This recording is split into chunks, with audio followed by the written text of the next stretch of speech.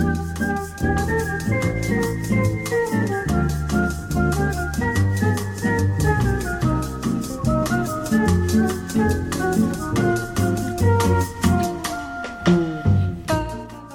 this is Big Talk. Michael Glab here.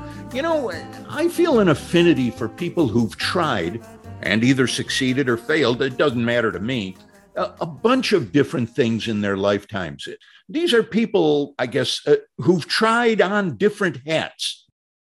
Someone like my guest this week, for some fraction of her current daily life, runs an operation on Bloomington's near South Side, an operation with a name that just might imply a different end than what it really does. And I know she's going to explain that all to us. This is Jessica Marchbank. Jessica, hello. Hello. Jessica is the manager of All Options. It's a pregnancy resource center. She's an audiobook narrator.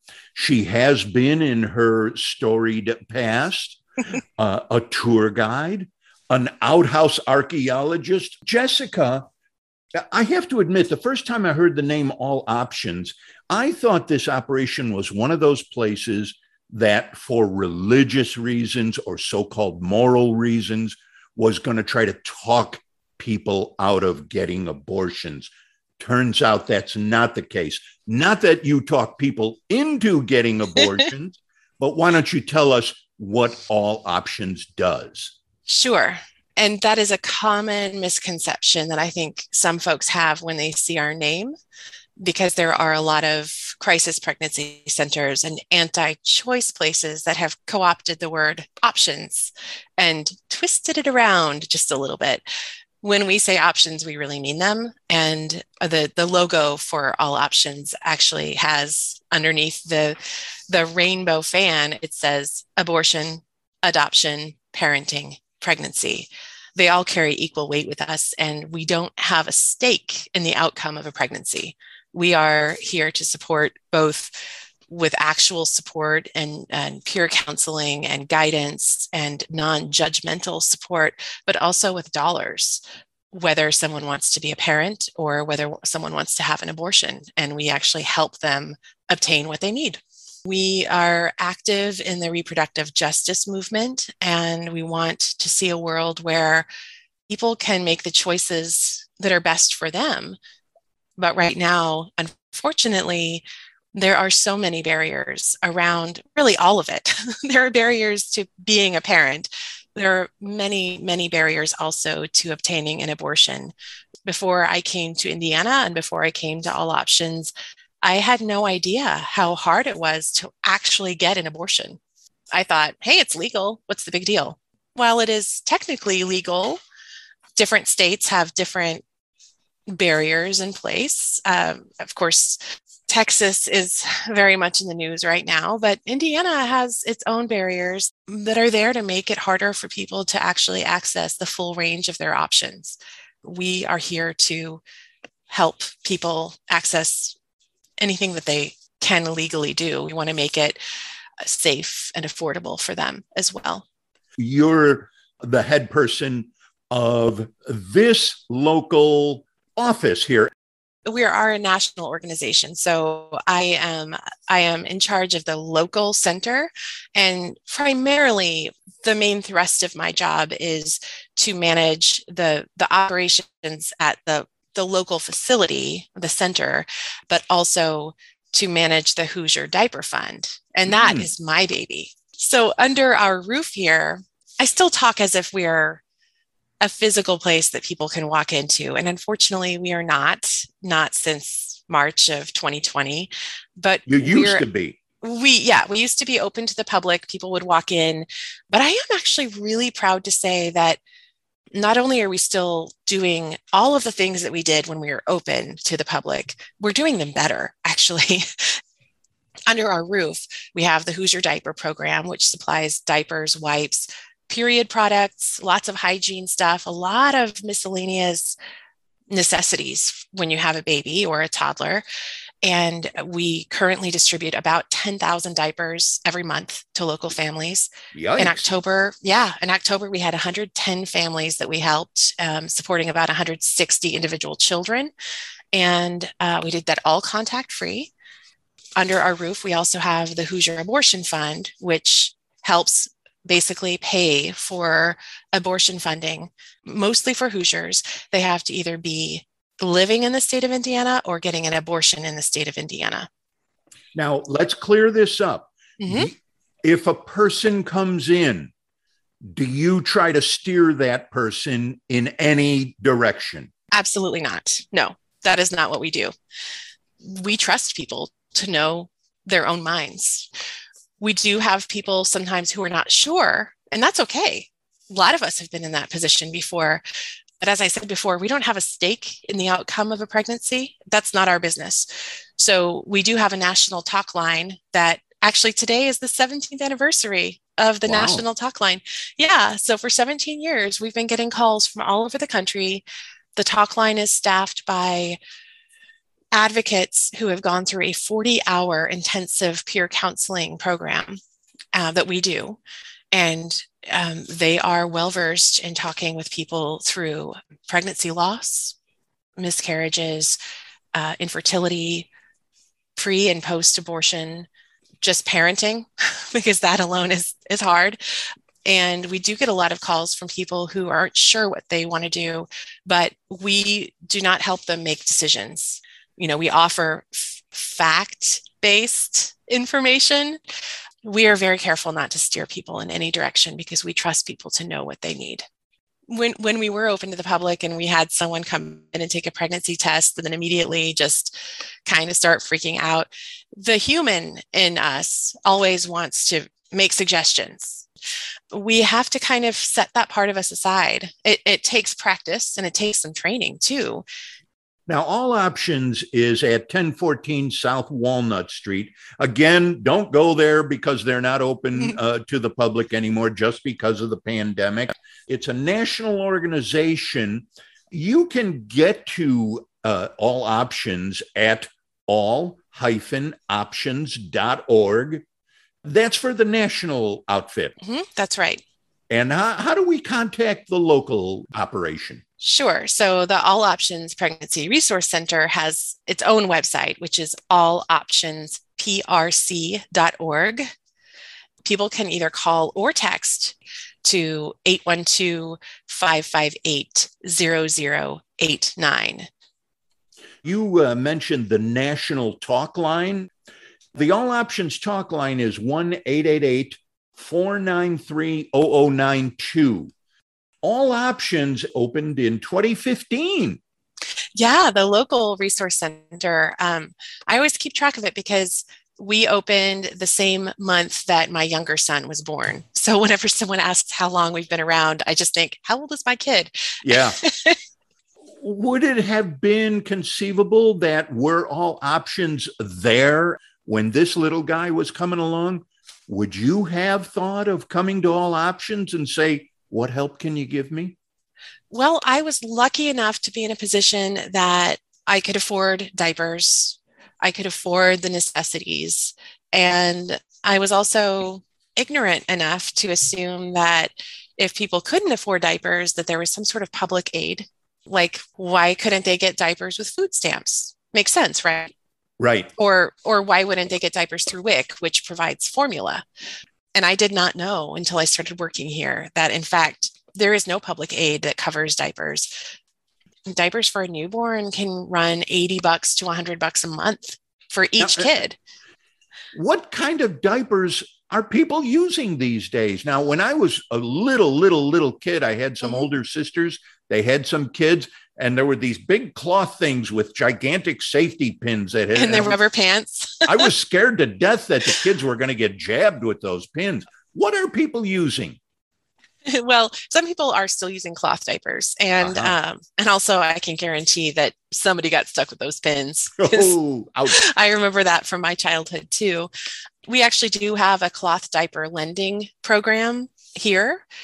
Lots of folks are still using cloth diapers, but in order to use cloth diapers or reusable diapers, there's pretty much no getting around owning a washing machine and dryer Ay, ay, ay. and having quite a bit of disposable time for all of the laundering that's involved. Most of the folks in our program, they do work and they do Yep. not have time to be doing laundry every 2 days for cloth diapers. The majority of people use disposable diapers. And yes, there are environmental concerns with that. I had those concerns when my kids were little, but I started doing some research, and I know that a lot of folks feel like disposable diapers are far inferior, environmentally speaking, to cloth diapers. But actually, by the time you factor in the products that are sold, the cloth diapers themselves, and then all of the laundering that's involved, it's modern diapers these days, it's almost even in terms of using cloth versus disposables. Because you're throwing a lot of detergent into the water table and so forth. You're using a lot of water. You're using Yep. energy in the form of heat, or if you're using a dryer. Well, as I say, Jessica Marchbank, the manager of All Options, the local office here in Bloomington. I mentioned that she was an audiobook narrator, a tour guide, an outhouse archaeologist. She reminds me that she too is a mother. I guess so. That's what they tell me. Well, these kids keep showing up at my house, demanding to be fed and clothed. So how did you get into being where you are as the point person at All Options? Well, I actually, I moved to Bloomington when my now 6-year-old was 10 days old. Wow. My older son was 9.5. We moved to Bloomington from a tiny little town in northern Illinois. And we moved to Bloomington, and I fell in love with Bloomington. It is a fantastic place to raise children. And I got really involved in some local mom type groups. And we were privileged enough at that time that I didn't have to work. We were able to get by on my then husband's income. When my son was about a year old, a friend of mine texted me and said, I saw this job and I really think it sounds like you. And I was like, well, I don't know that I really want a job, which is the first time in my life I've ever been able to say that. And probably the last time. I kind of want to punch that former me, like, oh, I'm not sure if I want a job. But I clicked on the link she sent me, and it sent me to this All Options. And I read about the place, and I still remember how I went from being like, I'm just doing this to be polite, to, oh my gosh, I didn't know a place like this existed. And then I read the job description, and it did, in fact, sound like me. So I went from like, oh, I don't know if I really want a job, to I have to work there. And if they don't hire me, then I think I have to volunteer there. It was it felt like the closest thing to a calling I had ever had at that point. And so I applied for the job, and I went through all the interviews, and I got hired. So I started in April of 2017, and it was pretty much love at first sight. And I pretty quickly went from just my kind of narrow operations position to I built us a custom database because I really like techie things. And so I learned how to use this new software, and I knew exactly what we needed. And so I revamped how we handled our client system. And then eventually, I think I became the manager in 2019. Now, you mentioned that you had come from a small town in Illinois.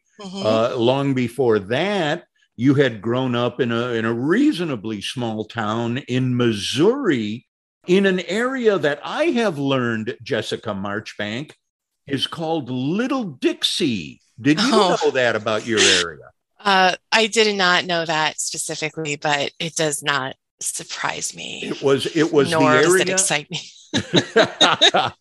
It was the area of Missouri where they wanted the freedom to have slaves, which is the oddest contradictory thing I've ever said. They sure did. Yeehaw. In any case, it's also the hometown of Who? Jesse James and Jesse James. Frank James. Wow. Now, Yeah. what does that have to do with you? Well, I grew up exactly 2 miles from the Jesse James Birthplace Museum. Mm-hmm. It also happens to be, just setting Jesse James as a historical figure aside, the home in which he was born was one of the earliest homes built in the county. It was built in 1822. I could almost give the Jesse James tour right now, even though it's been at least 20 years since I've given it. So there was a museum established about the James gang, specifically about Jesse James, but a lot about the family too. And when I was a teenager, I wanted a job, but I didn't want to drive. And my parents were like, well, that's great. If you want a job, then you're going to have to walk there. So I walked myself over to the Jesse James Museum and I said, I'm Jesse, because I did go by Jesse in those days. And they hired me as a tour guide. And I worked there throughout my high school years and a few years after college too, just on and off as a tour guide, or technically the term was historical interpreter. Oh, yeah. Yeah. Let's be sophisticated. That must have been fun because people are on vacation. Yeah, they are. We used to call them terrorists. The tourists. Ooh, the people that you were giving the tours to? Yeah. Yeah. Oh my golly. Yeah. I mean, it was a really good job for a shy teenager. Yeah. And there's nothing to snap you out of your shyness, like standing in front of a group of strangers and getting them to pay attention to you for 20 minutes to an hour. I got to be pretty good at being a tour guide. I wanted it to sound natural, like I wasn't reading a text. And I got pretty good at reading people's signals. And okay, I can see when we need to just move to the next room because you do not care about this carpet. But then some tourists, they wanted to know every single detail, and that tour would last 90 minutes. Wow. Yeah. This job sounds like you got finished with your day of work and you were relatively clean. Another job you had, I think, entailed a little bit of soiling of the hands, or at least soiling of gloves, I should hope. Privy digging and outhouse archaeology. Right. Jessica, I have no idea. Fill me in. Oh, well, that actually happened later in Illinois, in this very small little town, but not something that I was familiar with. I was working in a museum that had one of the exhibits was actually called Outhouse Treasures. Yeah. Yeah. It was a great exhibit. And it was entirely like this entire room was just from floor to ceiling. It was items that had been excavated from previous outhouses and then sometimes wait a minute. pieced together. I'm under the impression that basically two things go into the bottom of an outhouse. Right. What are you talking about, woman? Well, think about what life might have been like in the 17 and 1800s, or even in the early 1900s before everyone had indoor plumbing. A typical outhouse would consist of a pit that they would dig. Depending on the size of the pit and the family, it might go down 6 or 10 feet. There was no regular garbage collection, right? People did have glass medicine bottles, which have become highly collectible and sometimes very valuable. Their china, their toys were often made of china or brass or iron. And if something broke, where did you put it? Yeah. You throw it take your visit to the outhouse and you just throw some extra things in there. And then after a certain number of years, the contents of the pit it just turns into compost. Everyone knows what compost is in Bloomington. Sure. And then people like me would come along and we would there's actually a special tool whose name is evading me right now. It looks like a giant, like a T-pin, except it's like 6 feet long. It's a privy probe. How many feet long? 6 to 8 feet. It's called a privy probe. I would have preferred 16 to 18 or maybe 160 to 180. But yes, right. Go on. Well, a privy probe helps folks figure out exactly where to dig. And sometimes the historical record will actually have, like, you look up an old plat map from 1856, and sometimes an outhouse would be marked on it. Huh. So sometimes you would know exactly where to dig. Other times we'd go to like an old farm and we'd have to figure out, where do we think the original pit was? And often there would be multiple pits, because once one pit fills up, they would pick up the house, Yep. and they'd move it to a new pit and they'd fill in the old one. So really, by the time in the 2000s, we'd be digging things up, and no, it wasn't smelly. It was just dirt.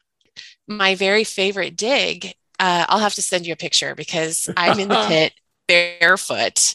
I don't recommend that, actually. Oh, no one should ever. And I'm about 6 feet, like you just see my head sticking out of the pit. But I found the original privy that was associated with a family that had built this house. The house had been on the Underground Railroad, and we knew so much about the family. So finding their original privy pit was super exciting, to me at least. As I say, this woman has worn many different hats, and hopefully, if she ever has to do this again, she'll wear boots. But in any case, another job you've had is a tad more sophisticated. You read audiobooks, and by read audiobooks, I don't mean you sit there and read them. You actually say the words. Is that sophisticated? Well, of course it is. Wow. You know how to read, and you know how to speak. Well, yeah, if only those were the only requisites. Now, if I may, when we first talked, you told me there's a racy story behind how this came about. I wonder if I can prod you into relating that story. Yes. Okay. And then you might need to edit some things out, depending on how. Let us find out. Okay. So I used to be a singer. I never did anything professionally with my voice, but for much of my adult life, people have always commented on my voice and said, your voice sounds really nice. And I was always like, oh, thank you. But I didn't know what I was supposed to do with that. I didn't have a direction for it. And so in late 2019, I was home on a day off. I had those then. And I was listening to a podcast. I listened to a lot of podcasts. And this one was about, this podcast selects a different subreddit from the website Reddit and does a deep dive on one subreddit per episode. Huh. And the episode that they were covering on this particular day was called Gone Wild Audio. Uh-oh. Yeah, I had never heard of it. I was not a member of Reddit at that point, but Gone Wild Audio is all about basically adult audio, like erotic audio, basically. The sounds that emanate from certain congresses, in other words. Yes, although it can also just be like sensual reading, like pillow talk sort of thing. Ooh. So it's not like people recording themselves in the bedroom, although it certainly can include that. I listened to the podcast and I found myself just like, my mind was blown. Yeah. And I was fascinated and curious. And I was so excited by the idea that I listened to the podcast. I immediately went to Reddit. I started a new account. I joined that subreddit. I went through the verification process and I found a script, because there are different scripts that you can just find. I recorded my first script and uploaded it that very first day. I quickly discovered that not only was it super fun, I was pretty good at it. And I really enjoyed it. It was like the hobby I didn't know I needed. and I mean, on a more serious note, it is a really safe and accessible way for someone to just explore themselves as a person, sexually, sure, but it's relatively anonymous and it's fun. So now you're doing things that are a little less gone wildy. I am, yes. Now, for instance, you're just in the process of finishing up a long project one that has taxed you. I started actually auditioning for audiobooks, like real audiobooks that are Yeah. on Audible and iTunes and Amazon. I think I did my first audition in February or March of 2021. And I got my first book offer around that time. And the first book, it was an 18-hour long lesbian romance set in Taipei. And it also included quite a few phrases of both Mandarin, the Chinese dialect, and another Chinese dialect called Hokkien, which I'd never heard of before. And it had a British character in it. And I had never spoken Mandarin or tried to do a British accent, nor had I ever recorded an audiobook for 18 hours. Yikes. So that was my very first audiobook. And you had to research these pronunciations? Yes, wow. Yes. And some of them were very difficult to source because one of the Hokkien it's not a well-known dialect here. So that was that book. The one I just finished is actually a nonfiction that I did for Tantor Media. Tantor Media is a publishing company that does a lot of audiobooks. And to be on their roster is just, well, it's a really big deal for me because it means that they regularly send good books my way to narrate. I may have narrated some books that, well, they might have been self-published. Mm-hmm. The quality varies dramatically. And so to be narrating for Tantor is a really big deal for me. And so the book I just finished is called The Real Valkyrie.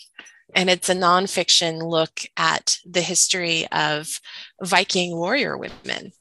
And it included nearly 400 words that I had to figure out how to pronounce correctly and then to anglicize that were in Icelandic, Old Norse, Norwegian, Danish, Swedish, Estonian.